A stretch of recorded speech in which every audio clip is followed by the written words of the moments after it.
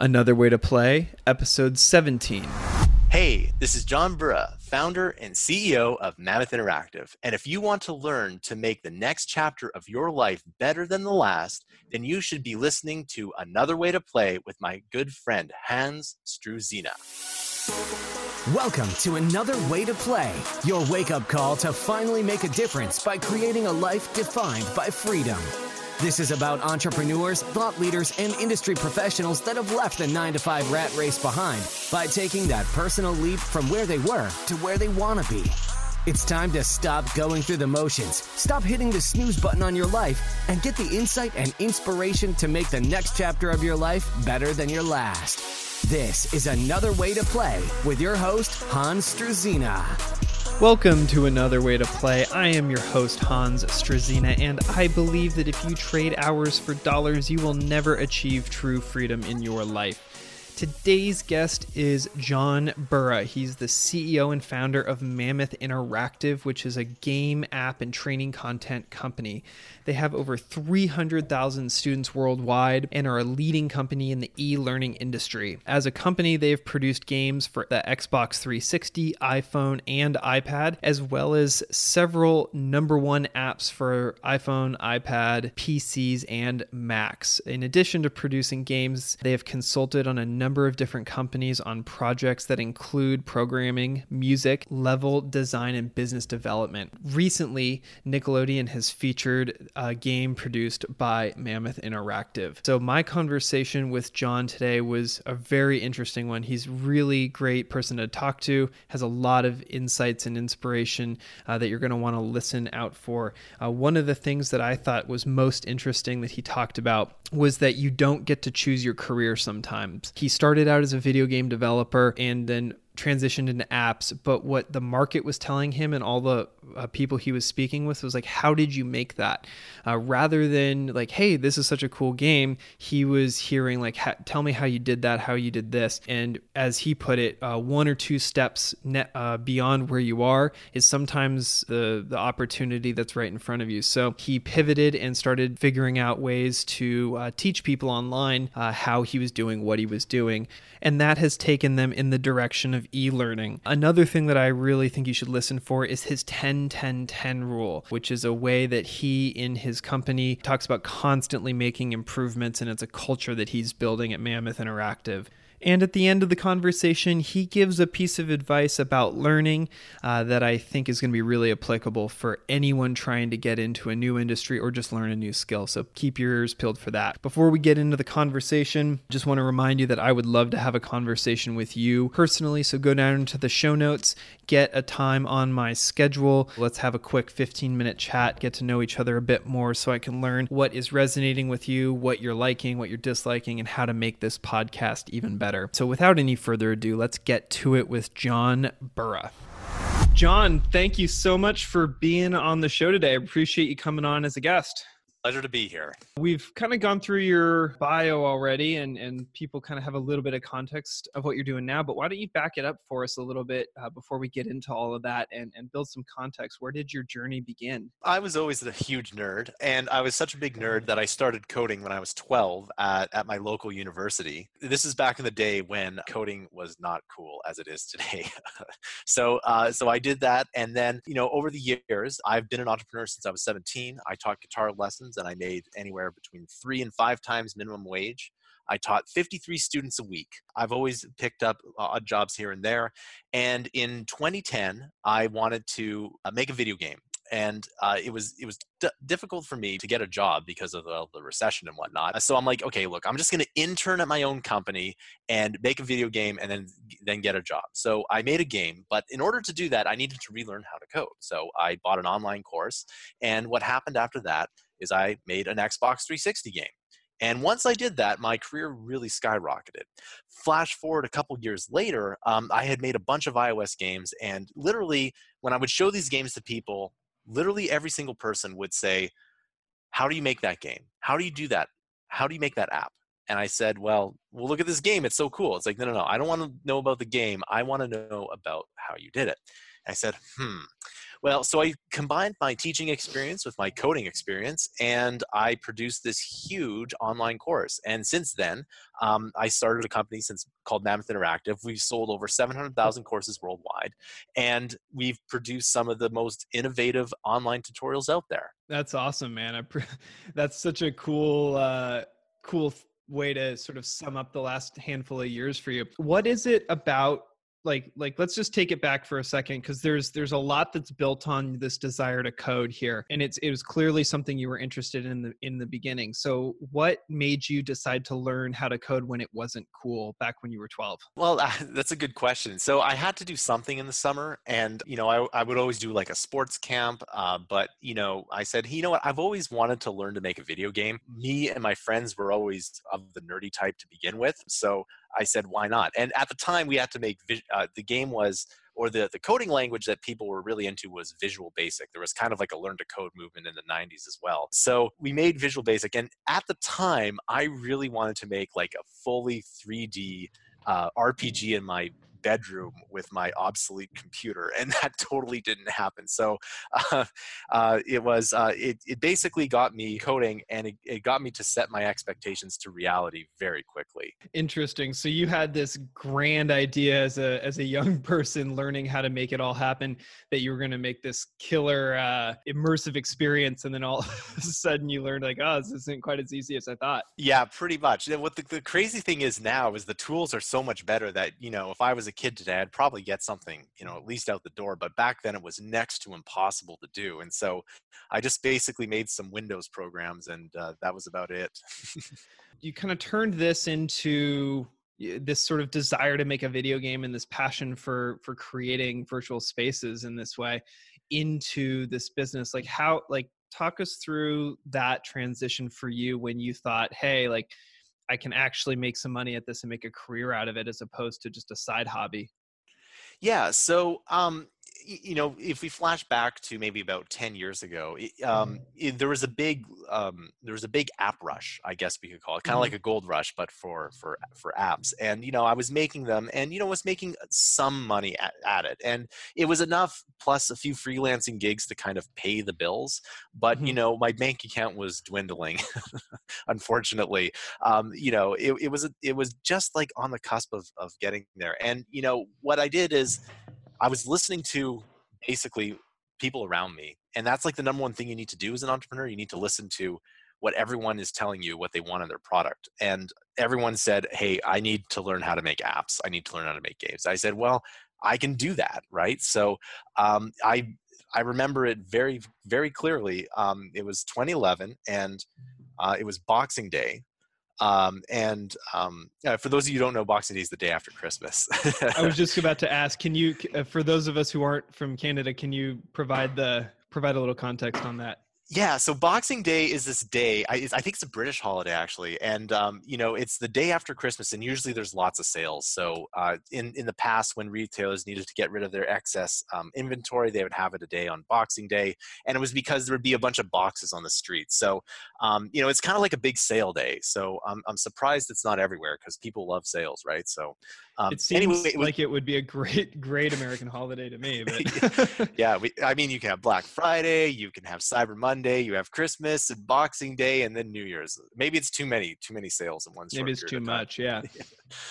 Anyway, so it was Boxing Day, and I had almost no money in my bank account. And, I had made a bit of money off of this course, and then it got picked up on a couple of deal sites. And I was just refreshing the income, and it was like thousands and thousands of dollars, like in days. And I'm like, wow, I'm in business now. And then the next year, yeah, I know. And so the next year, I made a whole bunch more courses, and it just picked up from there. It was like, off to the races. And what I learned from that was, I was struggling, and I was always producing product, and I was always getting progress, and I was always learning along the way. But when I got my chance, I really took it. When you say you got your chance, are you talking about like once you picked up speed here, or was there like an epiphany, like an aha moment for you that you were like, hey, people really are into this, and I can actually take a deep dive and make this into a real company? Like, what was that moment for you? So first of all, whenever something hits wildfire, whether it's like on YouTube or the App Store or in business, you kind of have to run with it. That's the smart Hmm. thing to do, whether you want to or not, right? And you Okay. know, Yep. and the people who make the most money run with the best ideas, whether they want to or not. And it's funny, at the time there was a little bit of cognitive dissonance. It's like I didn't want to make courses anymore because I've been teaching for so long at that point, right? And Hmm. I'm like, I Hmm. need to just produce things, right? And I didn't want to do it at first, but the money was just so good. And then I started to produce more, and then I realized that, like, hey, I'm really good at this. And it was this weird combination of really good teaching experience with coding and video and adding practical projects, like everything I've learned. And over the time I realized, like, hey, I'm really good at this, so I should continue to do it. That's interesting. One of the questions that I ask a lot of guests, or that comes up in conversation with a lot of the guests, is around the passion component, following your passion in business. And it sounds like you had this somewhat of a passion for a part of this, which was coding and creating video games, but you recognized there was this opportunity in the market to teach, essentially, as opposed to actually create an end product. And that's what has sort of catalyzed you to where you're at today. And following the money, I guess, in this case, follow where the dollar signs are coming from is really what led you down this path. And then you've, if I'm understanding you correctly, have sort of picked up this new passion for it, and bringing something different to the online teaching world in a different way. Yeah, so it's kind of funny. Sometimes you don't get to pick your career, right? And this is actually fairly common along entrepreneurs. If you read a lot of biographies, they were doing one thing, and then they hopped and just like stumbled into something else, and they really didn't want to do it, but they ran with it, and then that's what defined their career. There's many different examples of this from different entrepreneurs where they wanted to do one thing, and then something ended up happening. And what I recommend is that, if you want to do something, and it's harder when you're younger because you have this idealized version of yourself, but if you want to really do something and something else kind of falls into your lap, maybe take whatever it is, like maybe make it a challenge for yourself, like climbing a mountain. It's like, hey, I have this opportunity. And opportunities are rare, by the way. Like, I have this opportunity to excel in this new area. And if you take a look at it from a work point of view and like your own personal success point of view versus, let's say, I need to really do this one specific thing, I think you'll actually be happier in the end. Because in the end, I think I would be a little bit happier if I think I am happier that I continued along the path versus just making games here and there. As you were talking there, I was sort of reflecting on a previous guest that I've had on the show, Stephen Webster, who is also in the digital space, but we talked about pivoting, because that's such a kind of a tech buzzword. And his definition of pivoting was basically not like, I'm going to, sell apples and now I'm going to go over here and create, coding software or something. Like, I am going to take a piece of what I do well and then double down on that thing, it sounds like that's what you've done, and you've sort of run with it in a big way. Totally. And what I often say is that sometimes success is a step or two away from what you're currently doing. And there's many different entrepreneurs that will say the same thing. It's like you're grinding, and then something clicks, and then boom, it just gets, it just catches on fire. And what's interesting about, my particular case in this is, like, making a video about code was just literally a step away from what I was currently doing. Like, I was coding and I was making apps and games, and I would be basically just coding like any day. And like, hey, well, what if I like taught a beginner and just recorded some videos on how to help people code? I mean, would people be into that? And they turns out they were really into that. And, it was just a step to the right. But again, it wasn't like I started, scuba diving or something. Like, that's a whole Right. different thing, right? Yeah. A better analogy than my Apple one for sure. But like, staying on that vein for just another quick moment, because I am curious about a couple other things. But if you were talking to some other entrepreneurs who were maybe grinding away at something that they thought that they were into, or maybe they are good at, but it's not clicking, and you were to give them this advice of, your success is maybe only a step or two away, like what might that look like? Or have you had those conversations with people in your space, or in other spaces, and what is some way that someone can frame that for themselves and their problem that is worked in your world? I do talk to entrepreneurs all the time. And, sometimes it's the number one thing. Okay, so there's kind of two levels of this. The number one thing that I find with especially younger people is that they went to a degree in a specific thing, okay? Mm-hmm. And they doubled down on that as a career. But sometimes you might have had a really good education experience, and there's another opportunity that's just a little bit different or requires you to learn more, right? And you usually see this, I guess, in like the liberal arts. They got like some kind of degree, and they're really good and they're really smart, and maybe they're the top 1% of English majors in the country. But there's another job that has nothing to do with English, but it's something related. And they won't take it because either they don't think they can do it, or they need to become like a novelist or something else like that. Mm-hmm. And it's called the sunken cost fallacy. You've already sunk 4 years into a degree, so you can't waste it.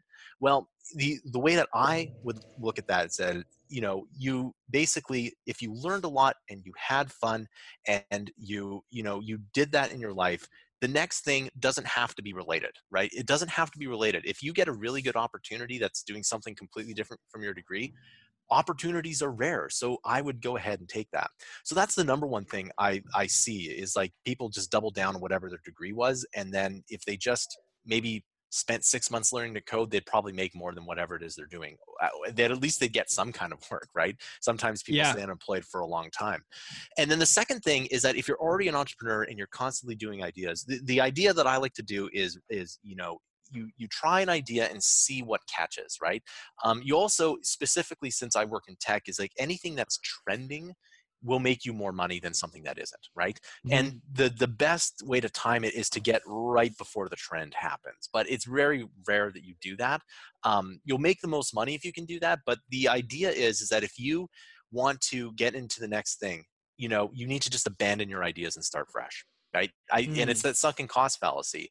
And lots of entrepreneurs tell you to get your beta out as quickly as possible, because if you spend 3 months on your beta and everyone hates it, then you can say, okay, well, it's 3 months. But if you spend 2 years on your beta and everyone still hates it, that's 2 years. So you have to get your idea out, and then you can listen to your customers. And that's exactly what I did when everyone asked me how to make iPhone apps.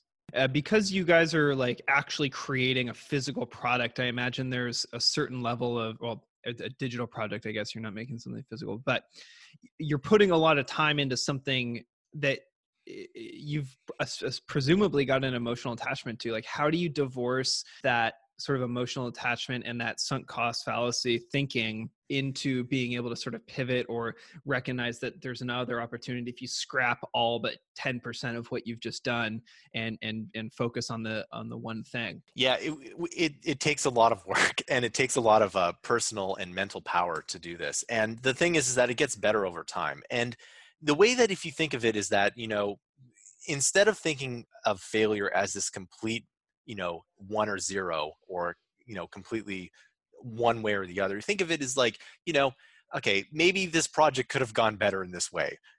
But this thing was good. And I do this today.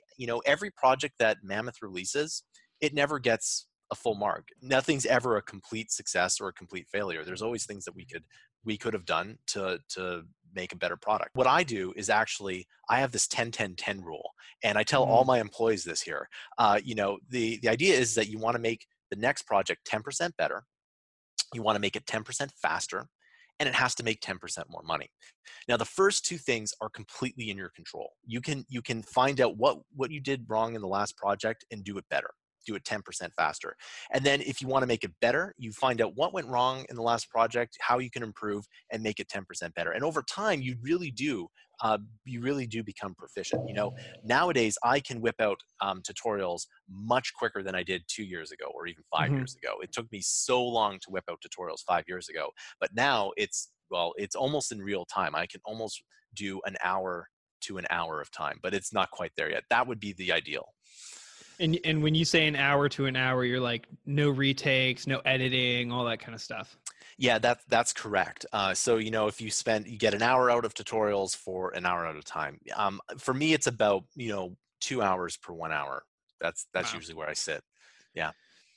And shifting gears just a little bit relative to the space that you've gone into. I mean, digital education is, as we talked about before we started recording, is a huge opportunity going forward, but there's also a lot of players in that market. And I imagine it's not incredibly difficult to just put out some basic tutorial. You need screen share and a microphone probably is about as minimal as it gets. But what have you guys done differently that it makes Mammoth and the product that you guys put out so intriguing and so successful? One of the things that I tell all my employees is, like, we're a pretty small team, but we end up competing with a lot of big players. And the way we do that is we try to, like I said, we try to anticipate the next trend.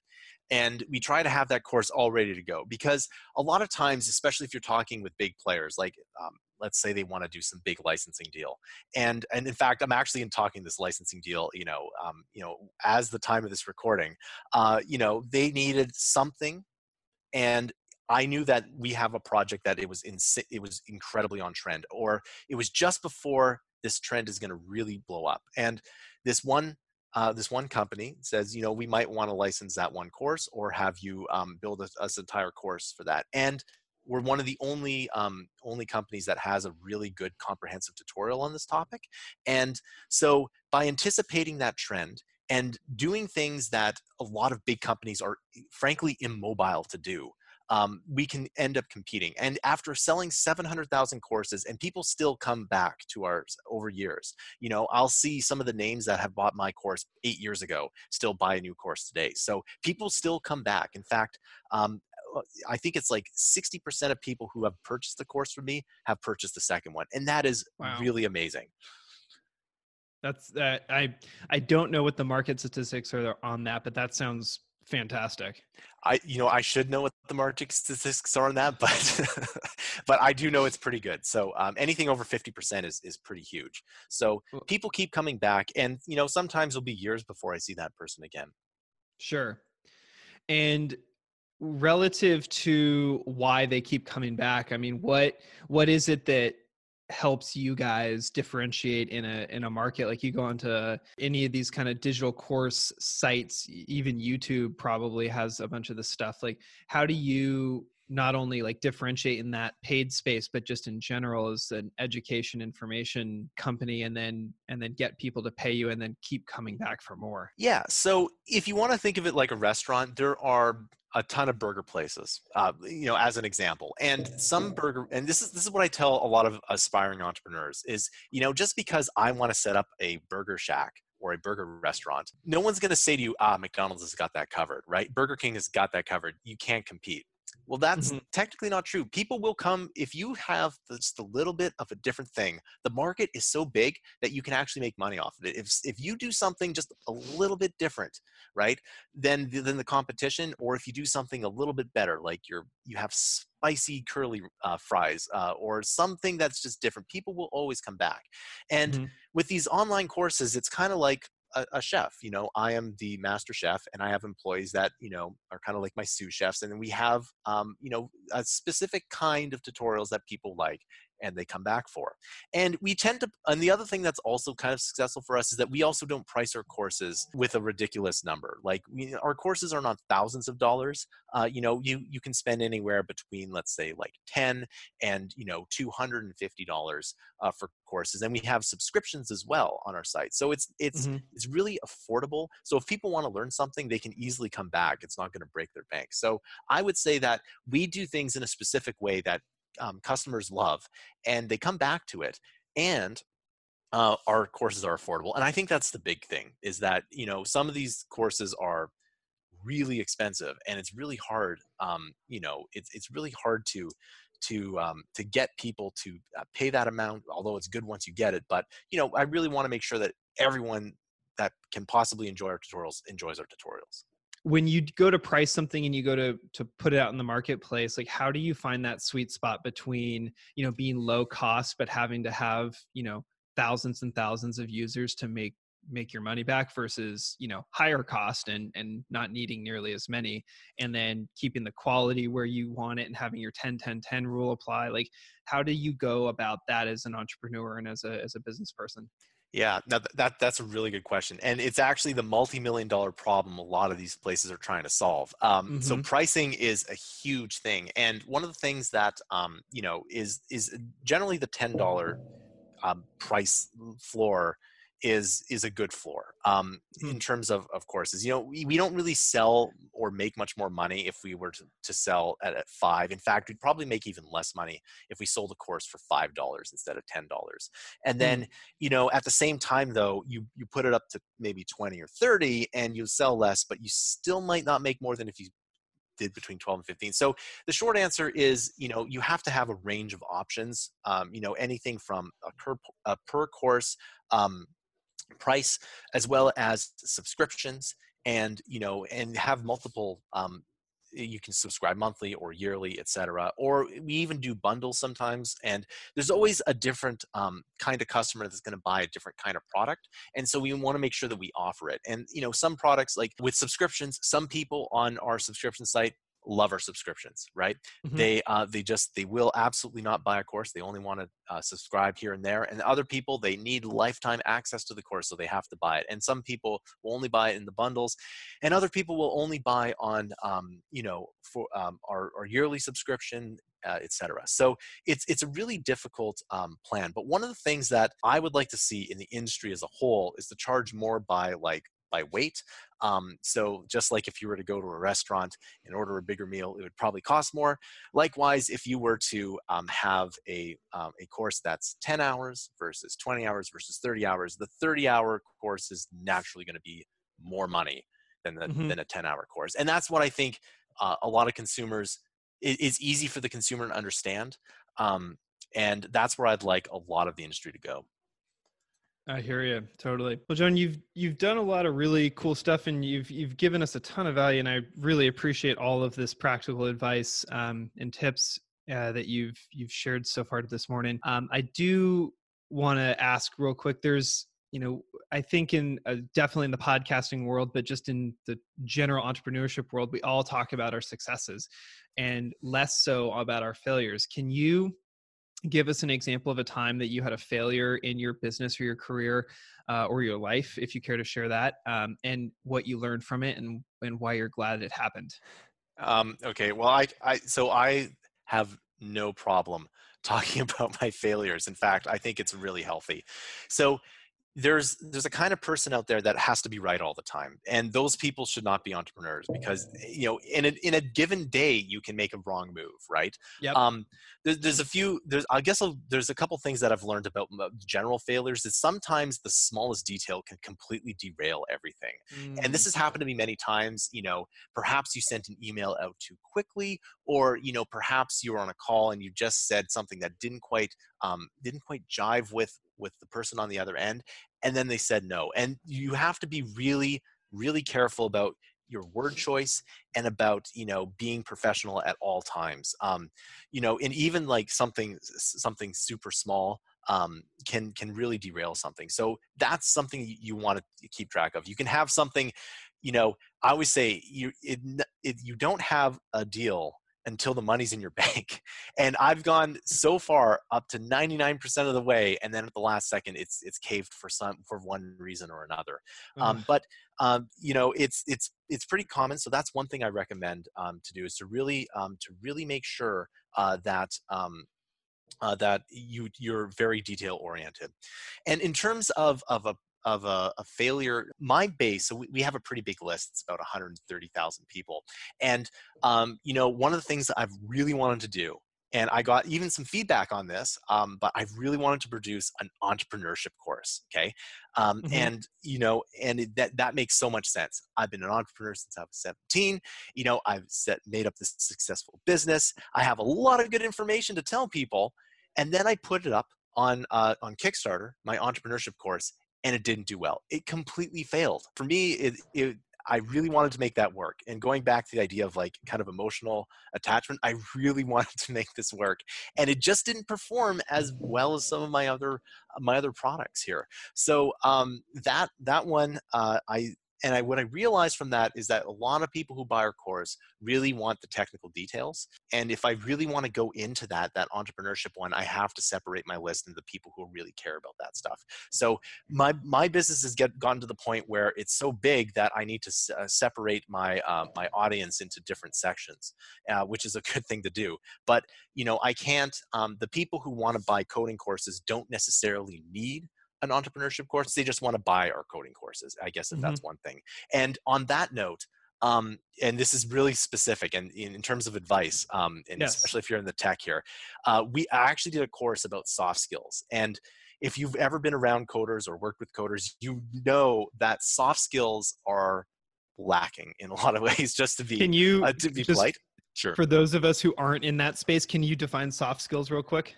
Yeah, so soft skills is kind of like interpersonal skills. It's like, so it's interpersonal skills. It's, just kind of manners would be a very broad term of that. Okay. But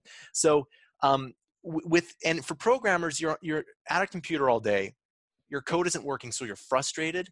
And then you get up your computer to go to the coffee and then you take it out on the intern or something, right? In some way, shape or form. And all the people that I know who are really successful, have the absolute most amazing soft skills, soft skills that put me to shame, really, right? They know how to smile all the time. They know how to phrase everything. And, this is something that coders need. Like, they absolutely need to just be sat down for a second and say, look, if you go through this 2-hour course, you're going to have an amazing career. Just, something like, how to act in a promotion meeting.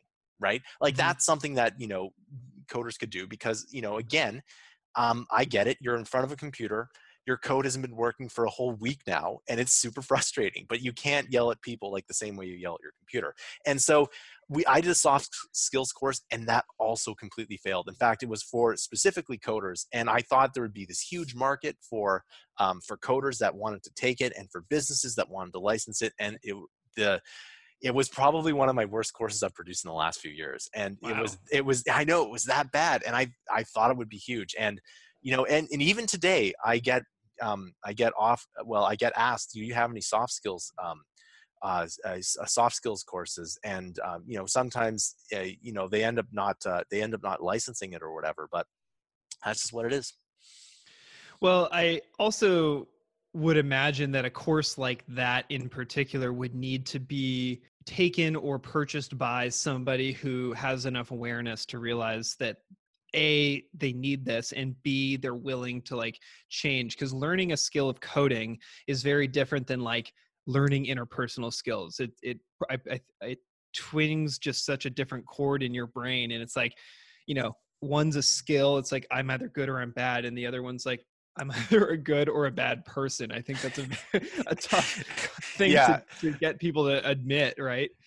Yeah, and I completely agree. So going back to my analogy of one step to the right, sometimes if you take 2 steps too far, you get complete failure. So it's that fine line of what they need. And, personally, if I were to go back when I was, let's say 18, I had no soft skills, like zero.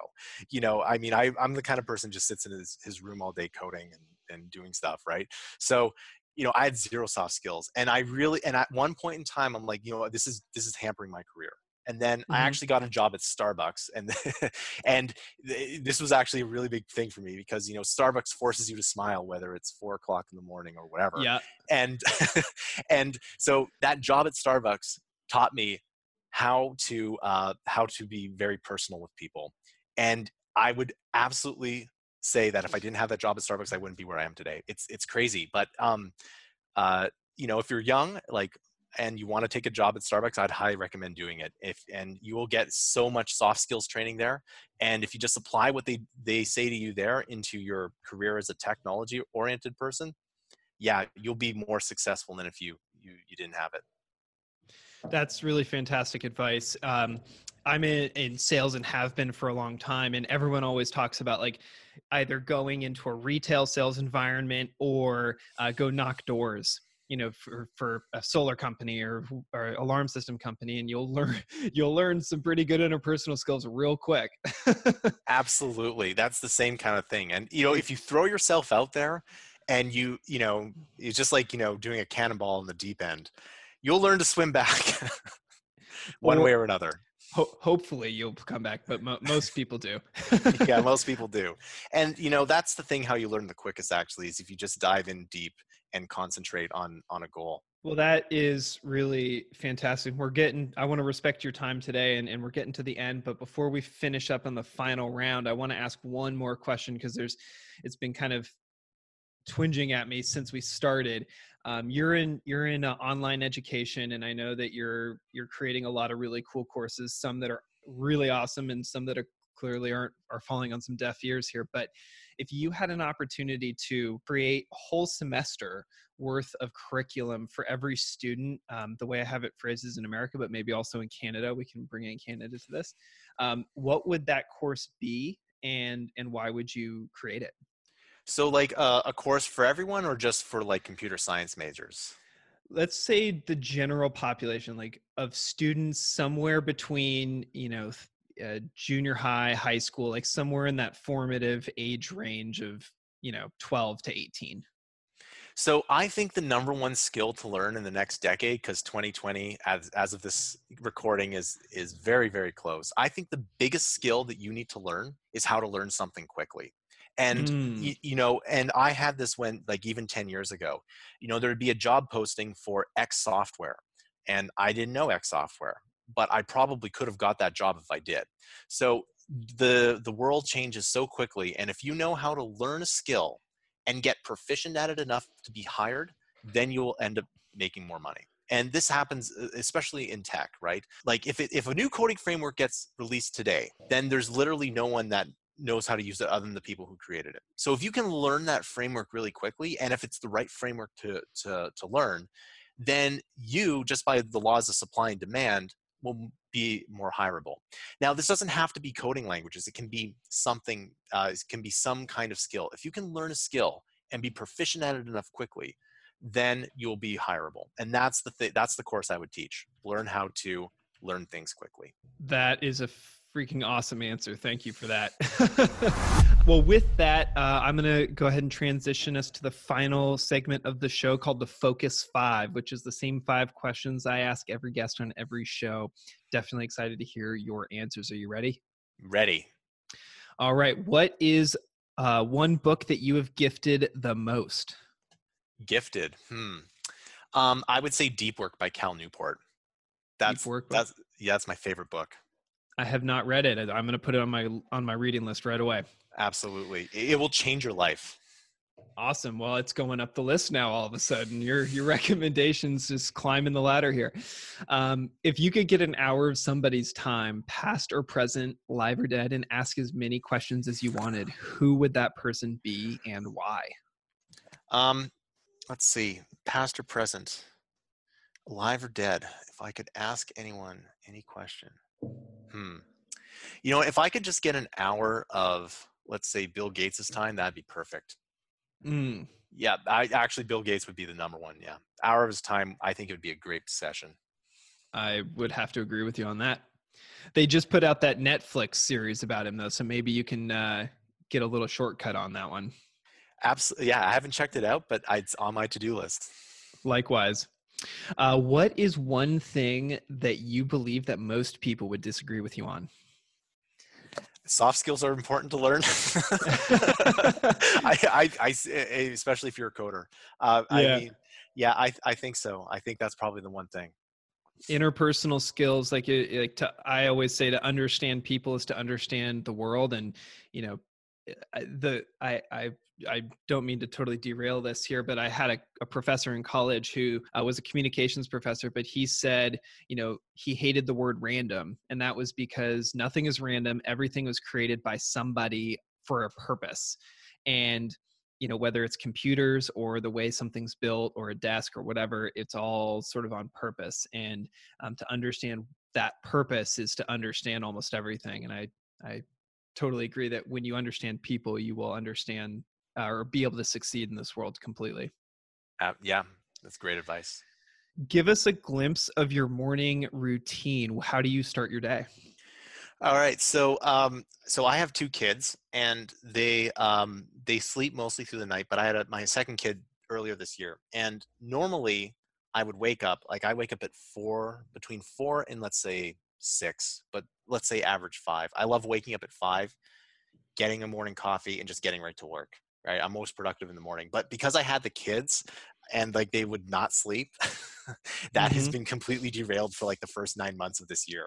So, so normally I had to deal with a bunch of baby tasks, but generally now that I'm back in the swing of things, wake up at 5, get my coffee, get to work, and then work all day. That's what my morning routine is, and try to focus as much as possible. Which is really hard to do, even for someone like me. Totally. Well, congrats on the kids, and good luck, and congrats getting back to your routine. I'm sure that that was not an easy thing to get back to. Yeah, my kids are surprisingly good sleepers. Some kids don't sleep, but my kids are sleeping through the night, so that's awesome. Sounds like you got lucky on that front, at least. Yeah, that's for sure. So to round this out, John, what is the best place that we can find you the most online? So the best way to find out what we're doing is just follow us on Twitter. Twitter will have all of our products that we're releasing and every bit of news that we're doing and all the cool courses and cool products that we're releasing in the future. So Twitter's the best way to go. So Twitter, and what is your Twitter handle? At Mammoth Company. At Mammoth Company. I will link that in the show notes. And before we sign it off here, what do you have going on in the future relative to your courses or your company? Like anything exciting that we should be looking out on Twitter for? Sure. So as of now, we have a Kickstarter called the Complete Machine Learning Course for Everybody. So machine learning is really tough, even for coders, because a lot of things that coders normally do are kind of flipped on its head. So machine learning is tough. It's tough for everyone. And I wanted to put together a course, and it's actually a bundle of courses that can teach machine learning to everyone. So whether you want to sound smart in a meeting or you need to upgrade your skills, it's going to be the Complete Machine Learning course for you. And you can check it out on Kickstarter. It's a limited time, so you'll be able to get it at a discount. With that, next year, we're going to be doing a lot of machine learning boot camps. These are online. And they're all day, where you get to basically come to an online section. I get to talk about machine learning. We can build some projects in there, and you can ask as many questions as you want. So I'm really looking forward to that. Awesome. And then I will link to the Kickstarter as well in the show notes. And then just real quick, relative to the courses and the boot camps you're putting out. Obviously there's the coders or the people who are really, really technical, but what if there was someone who had an interest in this or needed to learn it at sort of a more executive level or just a sales level? Like, is that something that they would be able to get value out of as your boot camps or your course? Absolutely. So the thing about machine learning is, again, often I see programmers who've been doing this for maybe 5, 10, 20 years, and they get to a machine learning problem and they don't know what to do. What this course is supposed to be I can take anybody off the street and explain machine learning to them. And that means for people that are in the business executive world too, because if you understand how machine learning works, you'll understand how much time it takes to do this stuff and what the process is, right? And that's also, like, we also have some people that take our courses for that. They don't actually want to code. They need to figure out the process. And I talk about this a lot in my courses, specifically our games courses. We tended to build the art as well as the game. And, if the game art takes 10 hours and you're a coder, you understand how long that art takes, and the artists aren't just being lazy. Like, it literally takes a long time for them to do it, right? So we try to so with this, you'll be able to if you're managing people that are in machine learning, or if your company is using machine learning, then you'll be able to manage it in a better way, and you'll understand what's going on, and you'll be able to understand what's possible.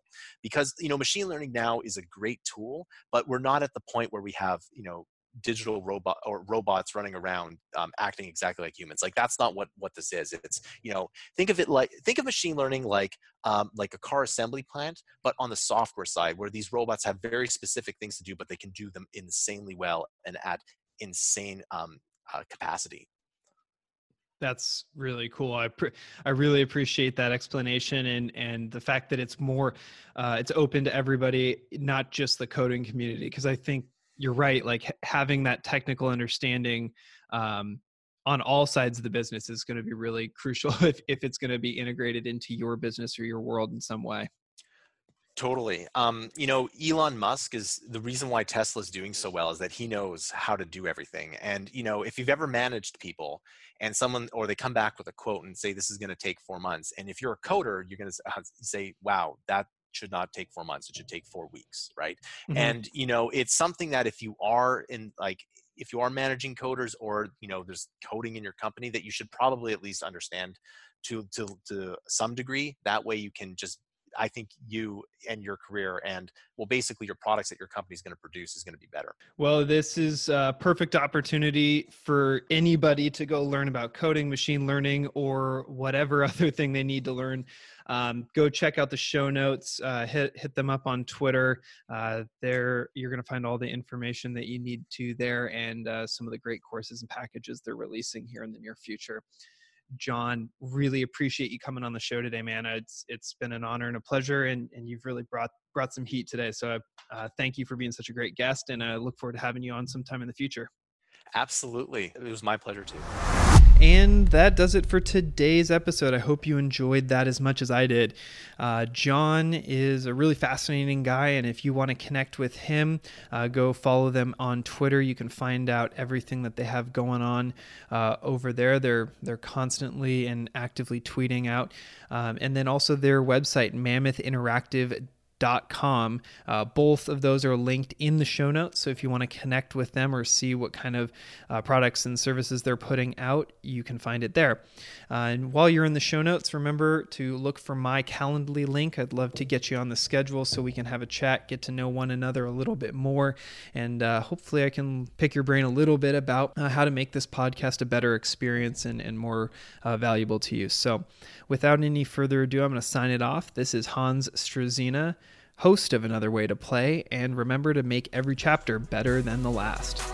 Thanks for joining in for this episode of Another Way to Play, making the next chapter of your life better than your last. For more insights and inspiration to help you make that personal leap, be sure to engage with Hans on social media and get your questions answered right here on the show. Reach out to Hans at ChiefSNAH on Instagram, and we'll catch you on the next episode of Another Way to Play.